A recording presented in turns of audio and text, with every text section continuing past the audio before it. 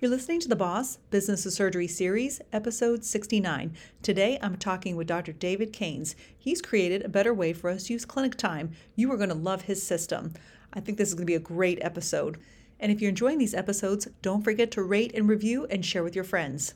And if you want to hear more about the Boss Business of Surgery series, go to bosssurgery.com. Enjoy the show. Welcome, surgeons. Residency didn't teach us everything we needed to learn to be a successful surgeon. While we spent our time caring for patients and learning how to operate, we didn't learn how to advocate for ourselves or navigate our career. I'm your host, Dr. Amy Vertrees. I'm a general surgeon, certified coach, and founder of the Boss Business of Surgery series. This is where you'll learn those lessons not taught in residency. All right, welcome back. I have a really great guest. I'm so excited to hear about both his story and what he has to offer because he's got some really great ideas that are really, I think, going to transform practices. So this is Dr. David Keynes. He is a urologist in the Boston area, and he developed a new way of shortening our visits and really decreasing burnout. So I'm really excited to hear all that he has to offer. So David, tell us a little bit about yourself.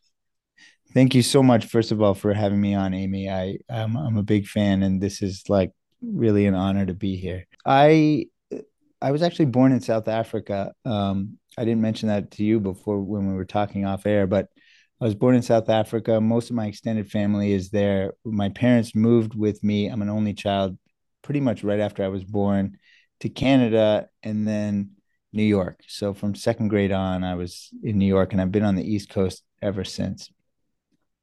I was the first doctor in my family, and I for some reason, I always kind of knew that I wanted to be a doctor. It was like ever since I went to the pediatrician as a kid, I was fascinated with the fact that there was this person who somehow knew everything about the human body. I thought it was so cool. It never really left me, so I hardly considered doing anything else. And then medical school, everybody reaches that surgery versus non-surgery fork in the road. That also for me was like crystal clear. I didn't struggle with that decision. I was completely infatuated with learning anatomy, and it was very clear to me from the beginning I was going to do something surgical. And then I met some urologists who were just great mentors, and fell into urology that way. I mean, I didn't even know what a urologist was going into medical school. And I did my residency in the Boston area, went to Cleveland Clinic for a year, and then came back on staff, and I've been here ever since. Fantastic. Now tell us a little bit about your home life, because I think people would be really impressed with that as well. Yeah, so I got a lot going on. I told you I'm an only child. Believe it or not, my wife was also an only child. We both love babies. That was a dangerous combination. we ended up with 5 kids. If we could go back in time, actually, I'll tell you, when I was a medical student, some faculty had 5 kids, and I actually said to someone else, "What kind of a lunatic would have 5 children?"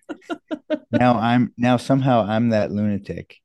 I'm not sure how it evolved, but here we are now. We have 5 beautiful boys, and so our life is very full. I'm sure most people hear that and they think, "Holy crap! How could anybody possibly manage that?" And we do it by the skin of our teeth. I was going to ask, clearly you have to have some sort of secret to success to be able to, remain an active urologist and do all this amazing stuff on the side and, all of the things. So how do you manage it all?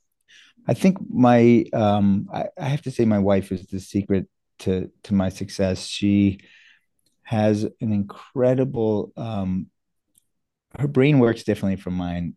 The way she organizes things in her head is so logical, and I'm not a great multitasker. I like to think that I am, but I'm really not. She actually can multitask. She also has this incredible sense of fairness, and she knows what battles to fight and which ones not to fight. And I'm constantly learning from her. So, like when I'm home alone with all of them, or say for the weekend when she's away on a girls' trip or for business, it's very, very hard for me. I'm not going to lie. But you sort of have to compartmentalize things, focus on one or two of them at a time, and sort of play whack-a-mole as you go.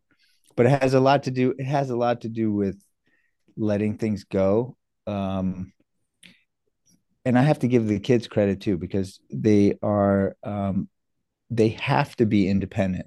Like if you're thirsty and you want water, and mom and dad are busy, like if you're thirsty enough, you'll figure out how to get that water yourself, you know. And if not, you're gonna have to wait. So that's how it goes. I we really don't have it all figured out. I mean, a lot of it is pure improv. Well, I think that's a great lesson, because what you figure it out is that if they are thirsty, they will figure it out. I mean, Right. we think that we have to do everything for our kids, but, a lot of times we just have to create the environment where they could do that. We're essentially safety nets. We actually don't have to do it all for them. Um, I liked your idea. You kind of told me a little bit about, what I guess birthdays and landmarks are. So tell me how that has changed from your first child to your fifth. Yeah. So the coolest thing about having a big family is how or I can just tell you from my own perspective how I've evolved as a dad. Um, when you have one or two kids, or when I did, I'm very focused on every milestone and zoomed in, looking at the trees instead of the forest, and worrying and obsessing over every little aspect of how they are developing, and you get some kind of negative message from a teacher at school and it feels like the end of the world. And as time has passed, a lot of that stuff just like completely rolls off my back. Like if I know my youngest kid is doing just fine, thank you very much, and I get a negative something from the teacher, I just don't even, it doesn't even bother me anymore. I like completely ignore it. I'm much more present in the moment with my youngest child because I don't worry about the things that I worried about with my first two. I just don't care when he hits milestones. Don't care when I didn't care when he first said his first word or walked or any of that stuff. You kind of just realize it's all going to happen in due time. And um, I'm enjoying him like I imagine a grandparent gets to enjoy their grandkids, where they don't have as much responsibility and they can just enjoy this little person. Um, Even last night, I was putting him to bed and reading him a story, and I was just very present in the moment, enjoying his being a little 5-year old and his silly comments. And I didn't, I feel like I missed that a little bit with my first two because I was just so nervous about everything. What a great lesson. I mean, I just thought it was such a beautiful thing. That's really all that we have to do, but we make it really hard. Yeah, we make it overly hard. I said to him the other day, I was he said, he goes, give me a hug. And I gave him a hug, and I said to him, his name's Levi. I go, Levi, are you gonna remember this moment right now? And he had no idea what I was saying, obviously, but he said, no, I don't think so. He's not gonna remember any. I'm like, I was just trying to hold on to this moment we had together, and it's gonna slip away for him. But at least it was special for me. I try to have those things, and I don't want to give the wrong impression. We still, my wife and I, go through times where we're like absolutely at our wits' end, and we can barely handle it anymore, and we want to run out the door. but but so the question is, how do you possibly handle it? The answer is barely. We barely handle it, but we asked for it, and there are some really fun things about having big families that we that are special. And I completely agree. I think, compartmentalization is something that probably helps a little bit. And I know a lot of people struggle with like, this is home and this is work. But I think, with 5 kids and a busy, surgery practice, you have to compartmentalize. Otherwise, you'll drive yourself crazy. Um, Absolutely. Well, take me through, speaking of, paths, tell me a little bit about your path as a urologist. I know that you mentioned that you had your own burnout, kind of scenario. So take me through a little bit about when did you first start noticing that the job was not what you thought it was, or your career was kind of taking a turn that all of a sudden you started noticing something was up? Yeah. So, I was about 7 or 8 years post fellowship when I started feeling, it was around like 2015, 2016, I started feeling burnt out. And, these types of things aren't always clear when you're going through, but when you look in the rearview mirror, you can sort of see the narrative. We worked so hard from college to get to med school, and then med school to get to residency, and then we pick a path, and the whole time we're charging towards this goal of being a surgeon, and having a busy practice and being challenged, and all those sorts of things. And then once you get there, um, listen, I mean, there's a small violin playing for these first world problems. I don't want this to come off ungrateful, but but when you finally reach where the place where you're going, and then and it's a very stressful job, as you know, you're a general surgeon. Then you have to keep doing that thing for decades, and you Mhm. have to do it with the same intensity, in your 30s as you do in your 60s. And I didn't anticipate that this calculus at all. And we're dangled this concept in front of us about lifelong learning, and I think to some degree the concept is overblown. Yes, we keep learning new things, but they're minor modifications to our knowledge base. So really, at least my experience was that there was this huge learning curve, which I loved. I love learning new things. And the challenge of hitting your stride as a surgeon, very difficult. But there is a point in time where the surgeries become less challenging. They're always going to be challenging, but I hope you know what I mean. They're I they're do, much more absolutely. they're much more predictable. Mhm. Like when I was a young staff, it's terrifying. You don't know. You ask yourself all these questions. What kind of surgeon am I going to be? Am I good at this? Am I going to be okay? Are my patients going to be okay? And then lo and behold, the straightforward cases start going well. And then you think, well, what about the complex cases? How am I going to do? How are my patients going to do? And then those start going okay.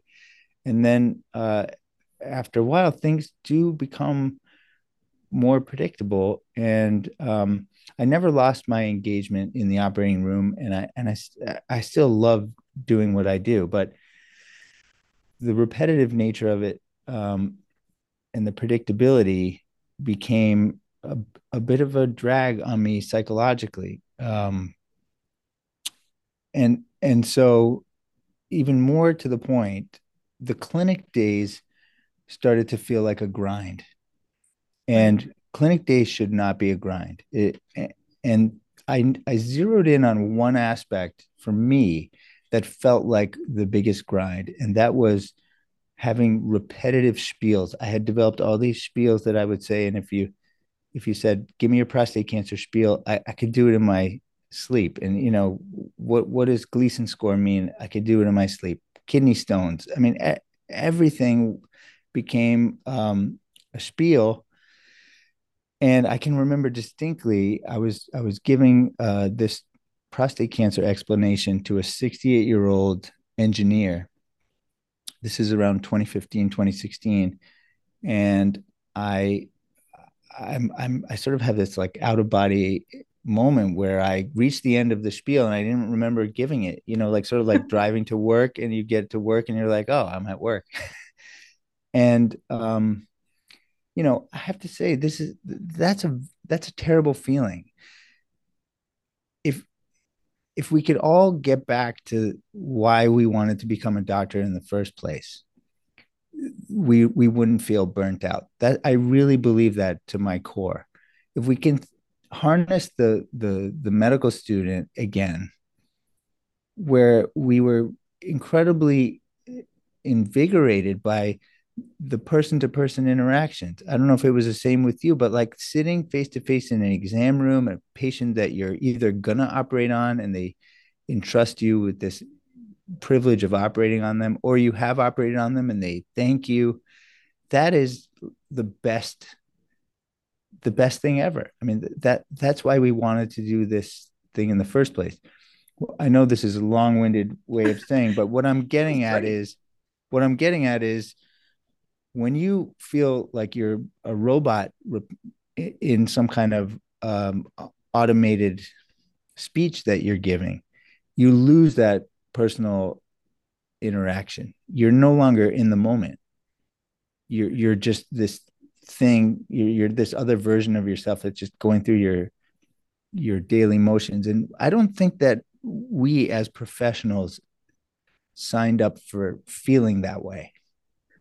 Right. And you and I talked about this. You mentioned that it was probably about 8 years in. And I've definitely seen that in, coaching in myself and the people that we've had on, that there's something about, like the 6 to 8-ish year time frame. And I think what happens is that, we've been on that learning curve, that really steep part of the learning curve for so long.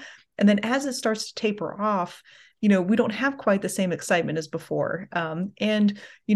As everything, all the drudgery of everything like goes into work, now everything doesn't feel as exciting and new. A lot of it feels just kind of like, well, same old stuff. And I had the same experience too. I can give like a breast cancer talk and a gallbladder talk and a hernia thing all without thinking much of it.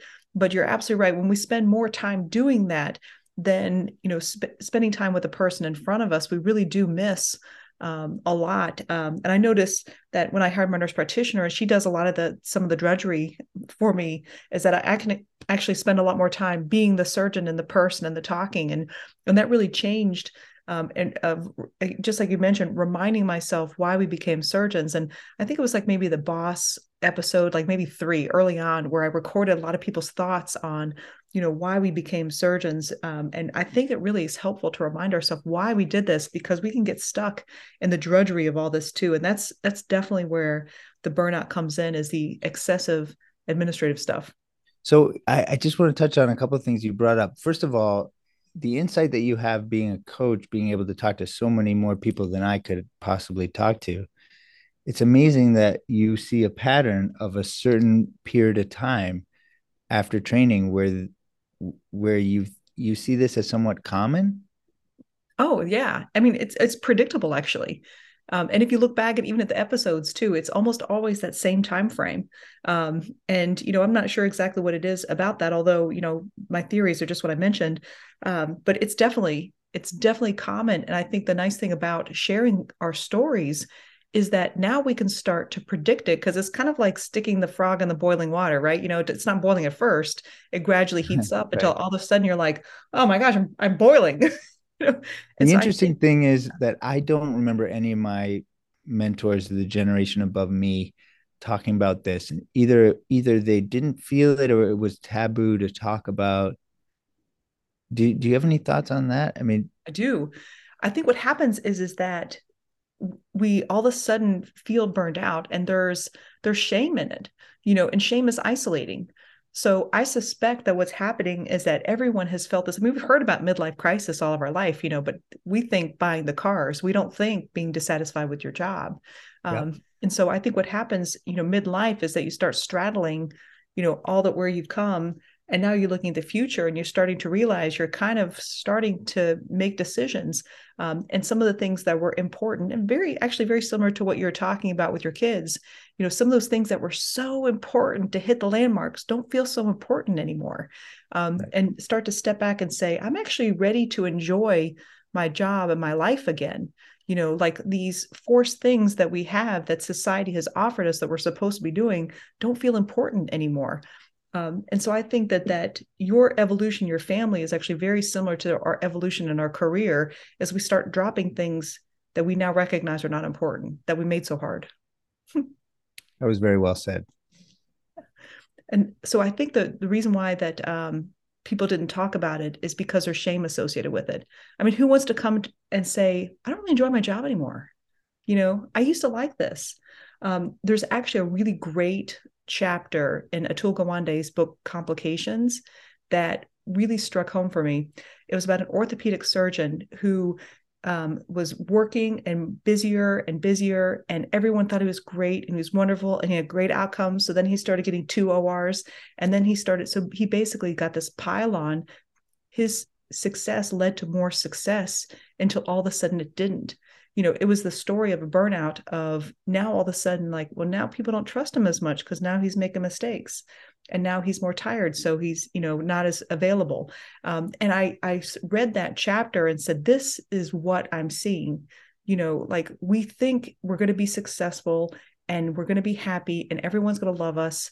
And so we keep doing that same thing until we reach a point where we can't do the same thing anymore. We actually, instead of doing more of what we did, we have to do something different.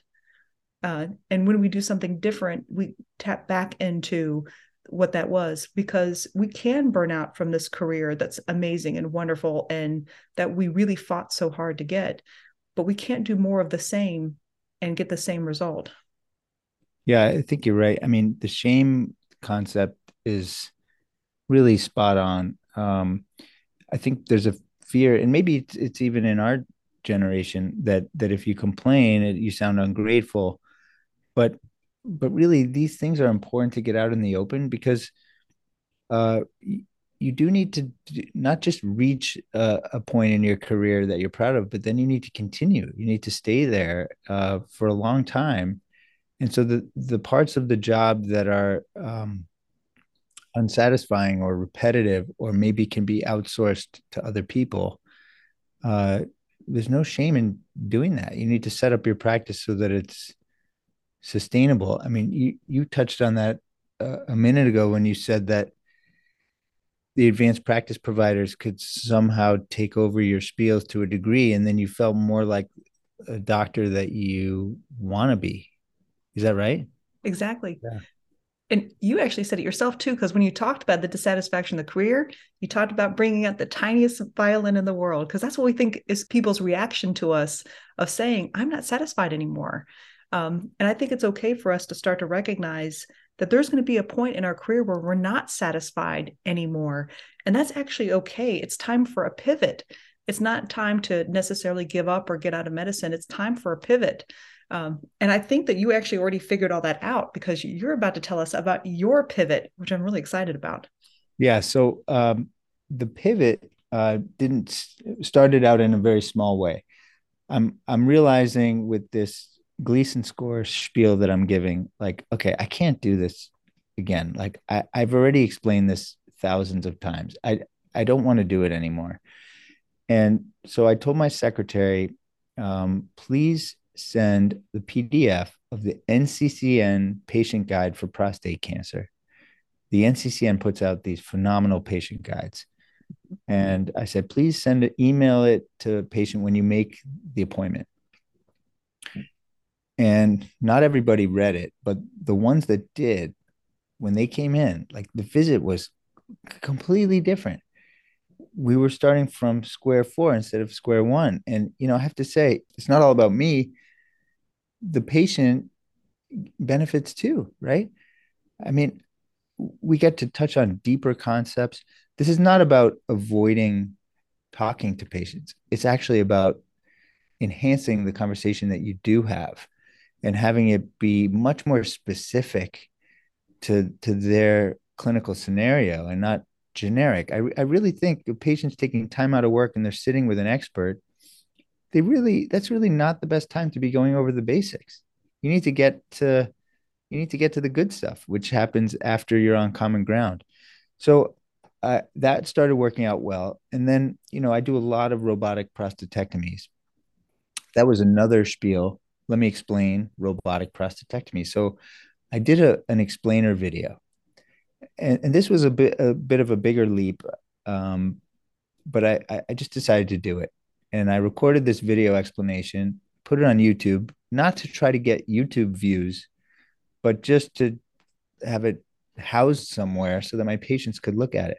Now I'm telling my secretary, send them the NCCN guide and have them watch this video, and the visits were even better. So then Linktree came along. You're familiar with Linktree? I'm familiar Okay. with Linktree. That's where you put in all of your contact information so they get one link, not One all of link. the things, and they can pick the format that they want. Exactly. So you can share one link and you get a stack of buttons. And I saw that. And if there ever was a light bulb moment, I thought, my God, this is, an easy way for me to organize my educational material. So I used a sort of a Linktree prototype again, just for my own practice, and it worked out really nicely. Still not thinking about starting a business because this is where this is headed. I end up starting a health technology company around this. But what I did first is I made a prototype for about 10 urology friends of mine around the country. And I said, hey, would you try this in your practice and see if it helps? And people were like all in on it. After a few days, they're like, this changed my clinic. I'm not repeating myself as much. The patients love it. The interactions are better. I'm more engaged. And so it was only at that point where I thought, all right, there have to be other doctors like me and my friends who feel stuck on a kind of a hamster wheel of repeating themselves. I mean, because the bottom line is, when patients are better prepared, clinic days go better, right? Right. And I loved So your idea go of like, ahead. you don't have to start from step one. You could start from step four, and you're already, doing more with less of your time because you're offloading the stuff that you don't need to be part of. And I mean, that's the next evolution in our career, is like we stop the drudgery and we remind ourselves this is what they need me for, and they don't need me to do all that other stuff. Yeah, I mean, I think first of all, there's so much behind what you just said, but doctors are a very generous breed of humans, right? We're caring and we're nice, but that also means we get we don't we put more and more on our plate before we explode, right? Right.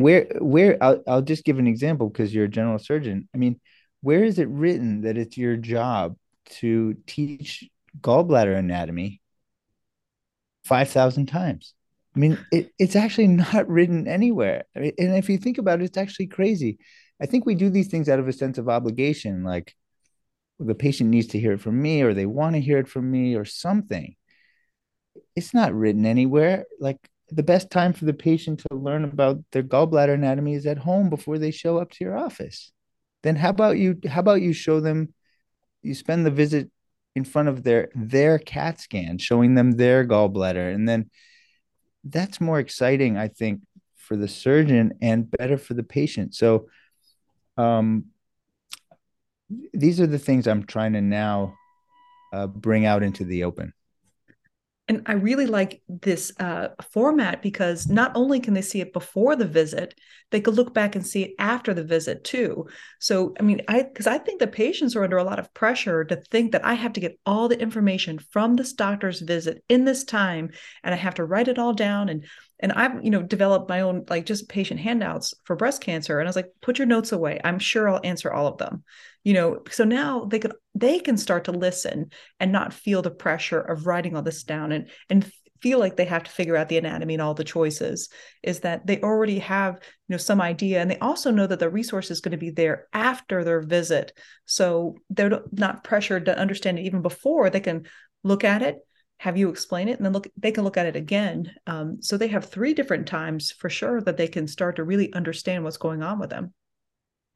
That's exactly right. So just for the listeners who are at this point wondering where this is all headed, so I started a health technology company. It's called Well Prepped, in order to develop this productivity tool for any doctor to use to set up their own essentially condition pages that are customized.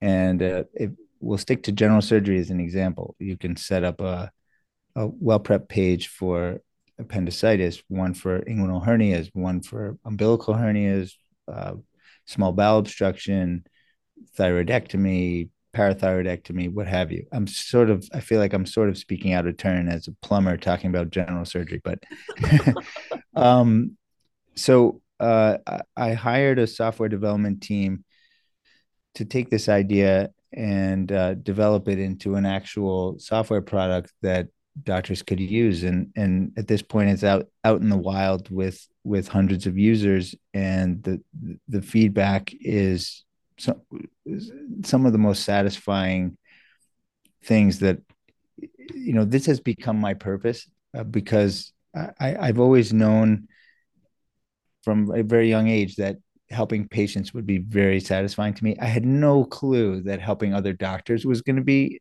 satisfying for me. So, every day users are sending me emails saying, thank you so much. I had never thought of this, but now that I'm using it, it's really helped me, and my patients are loving it, and I'm repeating myself less, and I feel a little bit more engaged. I'm not saying this is a cure all, but burnout is such a problem that you have to uh, approach it with many different solutions. And this is just one little corner where I think the current system has it wrong. The clinic visit is like a very finite period of time. And if that runs over, the doctor has to borrow time from either the next patient or from their own personal time. And to me, that's the heart of the burnout problem is losing control over your time.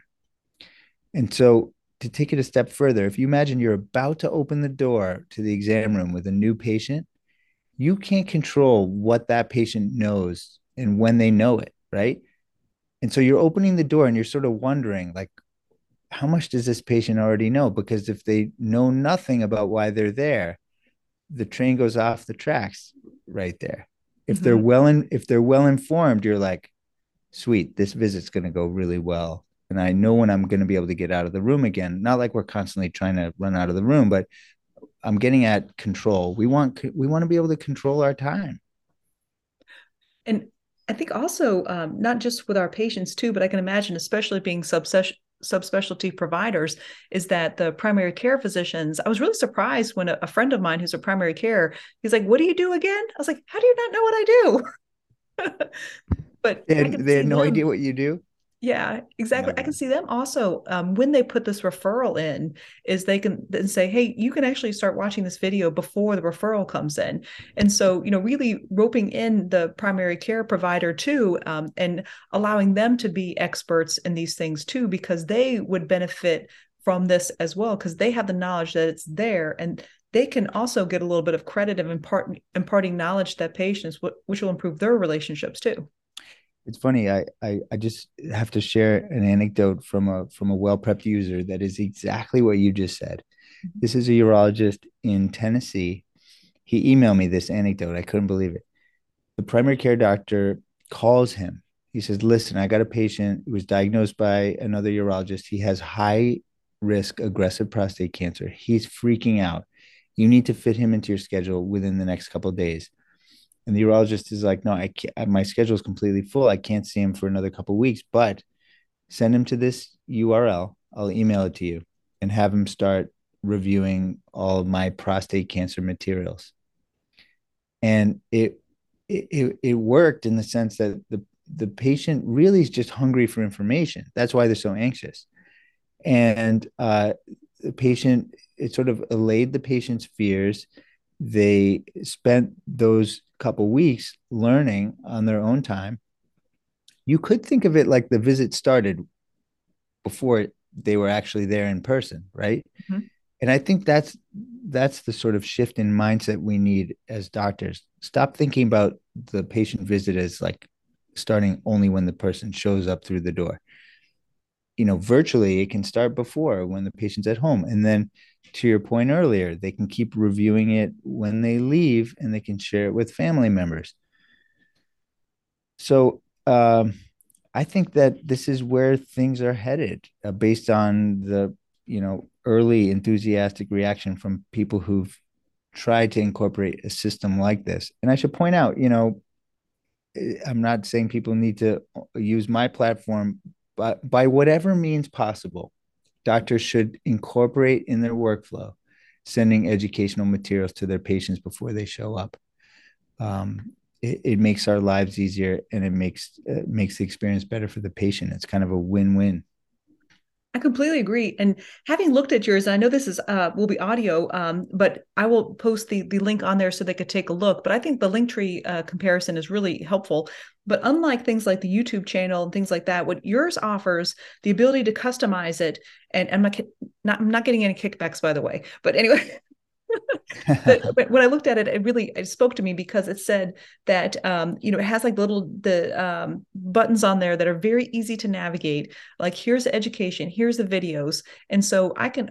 When I opened that up, it took me like all of just a minute or two to realize the value of it because it pops up and I see all the things that I could click on, but it's all in one place. And then what I really liked, I want you to speak to this too, because you had a great idea about this. In the bottom left-hand corner, there was a button for patient reviews. So, the patient is already there getting the satisfaction ahead of time and reminding them, here is an easy way to review, the us so we can, start spreading the word here to other people about how great we are. So take us through your process on the review part of that, because I think it's really great. Okay. Yeah. So the goal when a patient shows up to a well-prepped page, there's three things. Number one, they should learn about the condition that they have. Number two, they should learn a little bit about the doctor they're about to see. So there's a meet the doctor section. And then number three, there's some kind of ancillary things. And one of them is a review link. In the doctor's dashboard on the back end, they can put any link they want for this button. It says review Dr. Smith. You could put a health grades review link. You could make it go to Google, rate MDs, whatever you like. Now, some doctors feel uncomfortable about this. I think that in this day and age, if you're not managing your own online reputation, you're missing a major opportunity. I can tell you, even personally, when family members need surgery or need medical care, I Google the doctor, even though I know that there are problems with these sites. Of course, we're not, this isn't Starbucks. We're providing complex care, and a lot of doctors get upset about these rating sites, but they are not going anywhere, and patients use them. So you may as well direct your happy patients to these websites. It's a missed opportunity. If you just wait for people to do it on their own, they won't do it. And the patients who have a bad experience, which inevitably will happen, even in a perfect practice, they're going to be the most vocal. So, so that's the reason why I put that review button on the bottom. If a user doesn't want it, they don't have to have it there. It'll disappear if the link is blank. But what I encourage doctors to do is build up one review site and then shift it. So, for example, have it go to your health grades site first. And once you get enough reviews there, shift it to Google for a while until you get enough there, and then switch it to the next platform. So that you want them sprinkled around to various places. I thought that was a really great strategy because, and where your platform really feeds into that, because now you can the button is going to be the same for them, but the link that it takes them to can be customized. And that's pretty cool. Yeah, I mean, I think it's one small feature, but if you use it continuously, you really can enhance your online presence and give a voice for the patients who are already very thankful for what you've done for them. Exactly. And one thing that I wanted to point out as we were talking, I know that this business was generated from your feelings of burnout, and I think that we're seeing epidemic levels of burnout for sure. And we're also seeing epidemic levels of businesses popping up too. And I think that you're a great example of how we can use our desire to achieve something different and solve problems that we have and help other physicians. Because just like you said, we didn't know that we're also making other physicians happy too. I didn't know a couple of years ago that I'd be a coach for surgeons. Who knew? But something happens in us to where we develop an idea of how the world can improve, and this is how we gain our power back. And so, there's a lot of, conflicting responses to physicians opening businesses. But I think that you're a great example of how you can take the burnout, feeling of lack of control, and give yourself control back and give back to the world. And that is, I think, really what the physician businesses have to offer the world. We offer a service based on our knowledge and our experience that's going to make someone else's experience so much better. And we do that in a way that does serve us, but it gets us out of this burnout because we gain the control that the system seems to lack. I'm so glad you said that. There's a couple of threads I want to pull on the of what you just brought up. The first is I agree with you completely that physicians need a seat at the table for any workflow improvements that are going to happen, right? We are in the best position to make changes to our own workflow. Okay. That's number one. Number two is there's a sense, I think, of inertia upon most doctors that the cavalry is going to arrive at some point, that somebody must be working altruistically on helping us out there, and that at some point things are just going to be better. And that just ain't happening, you Mm-hmm. know, or and if corporate interests try to, shoehorn solutions for us, it's never going to quite hit the mark because they're not feeling what we're feeling day to day. And so if for people out there who have an idea, uh, just take one next step to try and bring it to fruition. It's totally possible. I never thought in my wildest dreams that I would start a software company, a health technology product. It happened somewhat reluctantly. Again, I told you I was just scratching my own itch. But once I saw the potential, I thought, I have to do this. Like, I have to do this to try and get this out there and help as many doctors as I can. Before you started coaching and you just had the idea to coach, it feels overwhelming to start something until you just get started. The hardest part is just getting started, don't you think? Yes. Yeah, And I mean, then it becomes clear. You basically, and I think the most interesting thing I heard about entrepreneurs is that you step forward and the bridge appears. You're like looking at this yes, big gap yes. and you don't know what to do, and you just have to kind of put one step forward, and that's how the bridge appears, is not by seeing it first. I think that's a great analogy. The other little piece of advice I would give along these lines is advice that was given to me by one of my favorite mentors of my entire career, who I looked up to. He invented a lot of urology specific surgical devices. And for the beginning part of my career, I thought that that's what I was going to do. I was going to come up with a surgical device. And he told me, solutions won't occur to you out of the blue unless you're sort of prime yourself to look for problems. You have to actively look for problems because most people are just trying to get through their day and get home to their family. You have to be sort of looking for things to fix. As it turns out, no device inspiration ever occurred to me. It just it didn't happen. Um, but I would say that I was always actively looking for problems with workflow. I wish software solutions was even on my radar as a young doctor because I think I could have come up with more ideas. But so yeah, I would just leave it at that. If somebody has an entrepreneurial bent, you have to actively look around for processes that seem silly, aspects of of your workflow that seem repetitive. I'll give you another example. In my practice, one of the best uh, pain relievers is having all my templates in the electronic health record like totally buttoned up and all my order sets. Uh, that's a huge workplace efficiency hack, if you could call it a hack. But those are born out of frustrations, right? If you type the same paragraph or dictate the same paragraph every day and you don't make a template for that, it's silly, right? So similarly, I would just encourage people, if they're interested in this sort of thing, to look around as they go through the day and figure out, what is super frustrating and repetitive, And how do you think that you could fix that? And then just do it.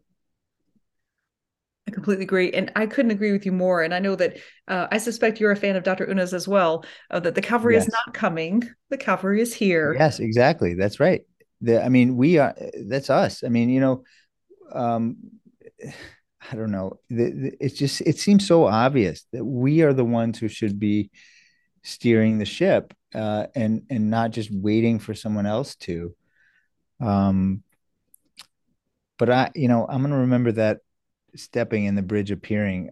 Because I think it really is true. Um, I had no idea how to start a business like this. This was like, uh, the other analogy is assembling the plane while you're falling out of the sky. Yes. That is what starting a business like this feels like. Oh, It's I never feel it. it's never clear exactly what to do next. You just take the best information you have and you go for it. Yes. I will say that, and I've mentioned this before in other discussions that I've had. The way that you know that you have an idea worth pursuing is if the idea just won't leave you alone. Um, I've had a lot of terrible ideas over the years, and by a couple weeks later, they kind of fizzle out, and I get some perspective, and I think, yeah, that was kind of stupid. This particular one would not leave me alone. I kept thinking about it constantly, and that was sort of a sign that maybe I was onto something. That's perfect. Well, I'm really excited to share this app because I really do think that it's going to transform, and certainly at the very least your ideas behind all of this too, and giving other people ideas of, you can actually look at your workflow and make life better, and all you have to do is believe that it's possible for you to do it, and that it is your role to do it. And I mean, this is also the roles of the physician entrepreneurs and getting out of burnout. And I appreciate your sharing your story, because I think the more we share the story, the more we do see this pattern, and we can start, minimizing the shame associated with it and recognize it as a normal part of our careers, which all it means is that something really exciting is around the corner. If you kind of take this dissatisfaction and say, I wonder what's coming, it's a so much different way of approaching it than, that just sitting in that discomfort. Well, Amy, thank you for giving me the opportunity to talk about this. If any of your listeners are hearing this and it's resonating and they think, I would like to outsource my clinic prep to my patients, Yeah. then they should reach out, and we can help them get started. Wellprep.com is the best first place to look. It's a deliberate misspelling, WELLPREPT.com. Yes. And if they want to contact me, they can contact me on Twitter. It's Canes David, CANES David. Um, my DMs are open, so it's pretty easy to contact me by either of those. That's perfect. All right, thanks, David. So thank you so much for sharing all of your insights. And I mean, I think so many people are going to benefit from your story. Hey, thank you for having me on again. I really appreciate it. For more information about the Boss Business of Surgery series, go to bosssurgery.com.